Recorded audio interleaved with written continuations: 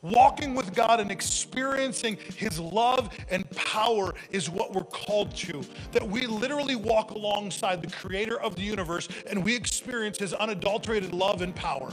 That we experience the presence of God so uniquely that we know he loves us individually, yet so magnificently that we experience his power in our everyday life. And that we understand that this love and power is available to everyone.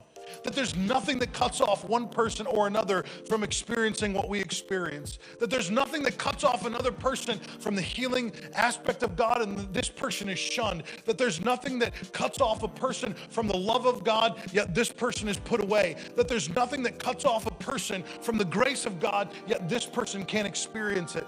We know that all people come to experience all the facets of who he is.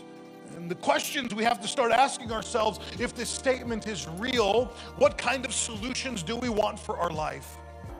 Do we want natural solutions? To go at a problem in a natural manner, to do the math and to have all the data points down and to know the answer because we've done all the work? Or do we want supernatural answers? There was a point in time this week where if we would have stuck to the natural data, the fact is Noble would be probably sick and getting sicker. The likelihood is if we had stuck to the natural data, we'd be believing that later on in his life he's going to have multiple surgeries because his growth plates are probably going to be affected, and there's no way the doctors can do anything about that right now, and he's just going to have to suffer and deal with surgery after surgery after surgery. We could get caught in that mix because it's out there somewhere. It's written on a piece of paper that this could possibly be the reality. And the natural solution is to just start planning for the inevitable future.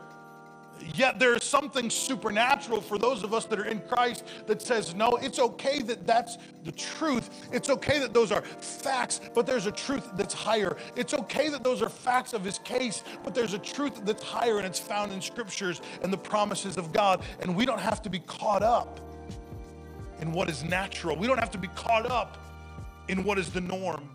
Thank you for listening to Daily Dose of Grace. This has been Pastor Nathan Hurst. This is God's grace, simple and to the point. To find out more, please visit nathanhurst.me.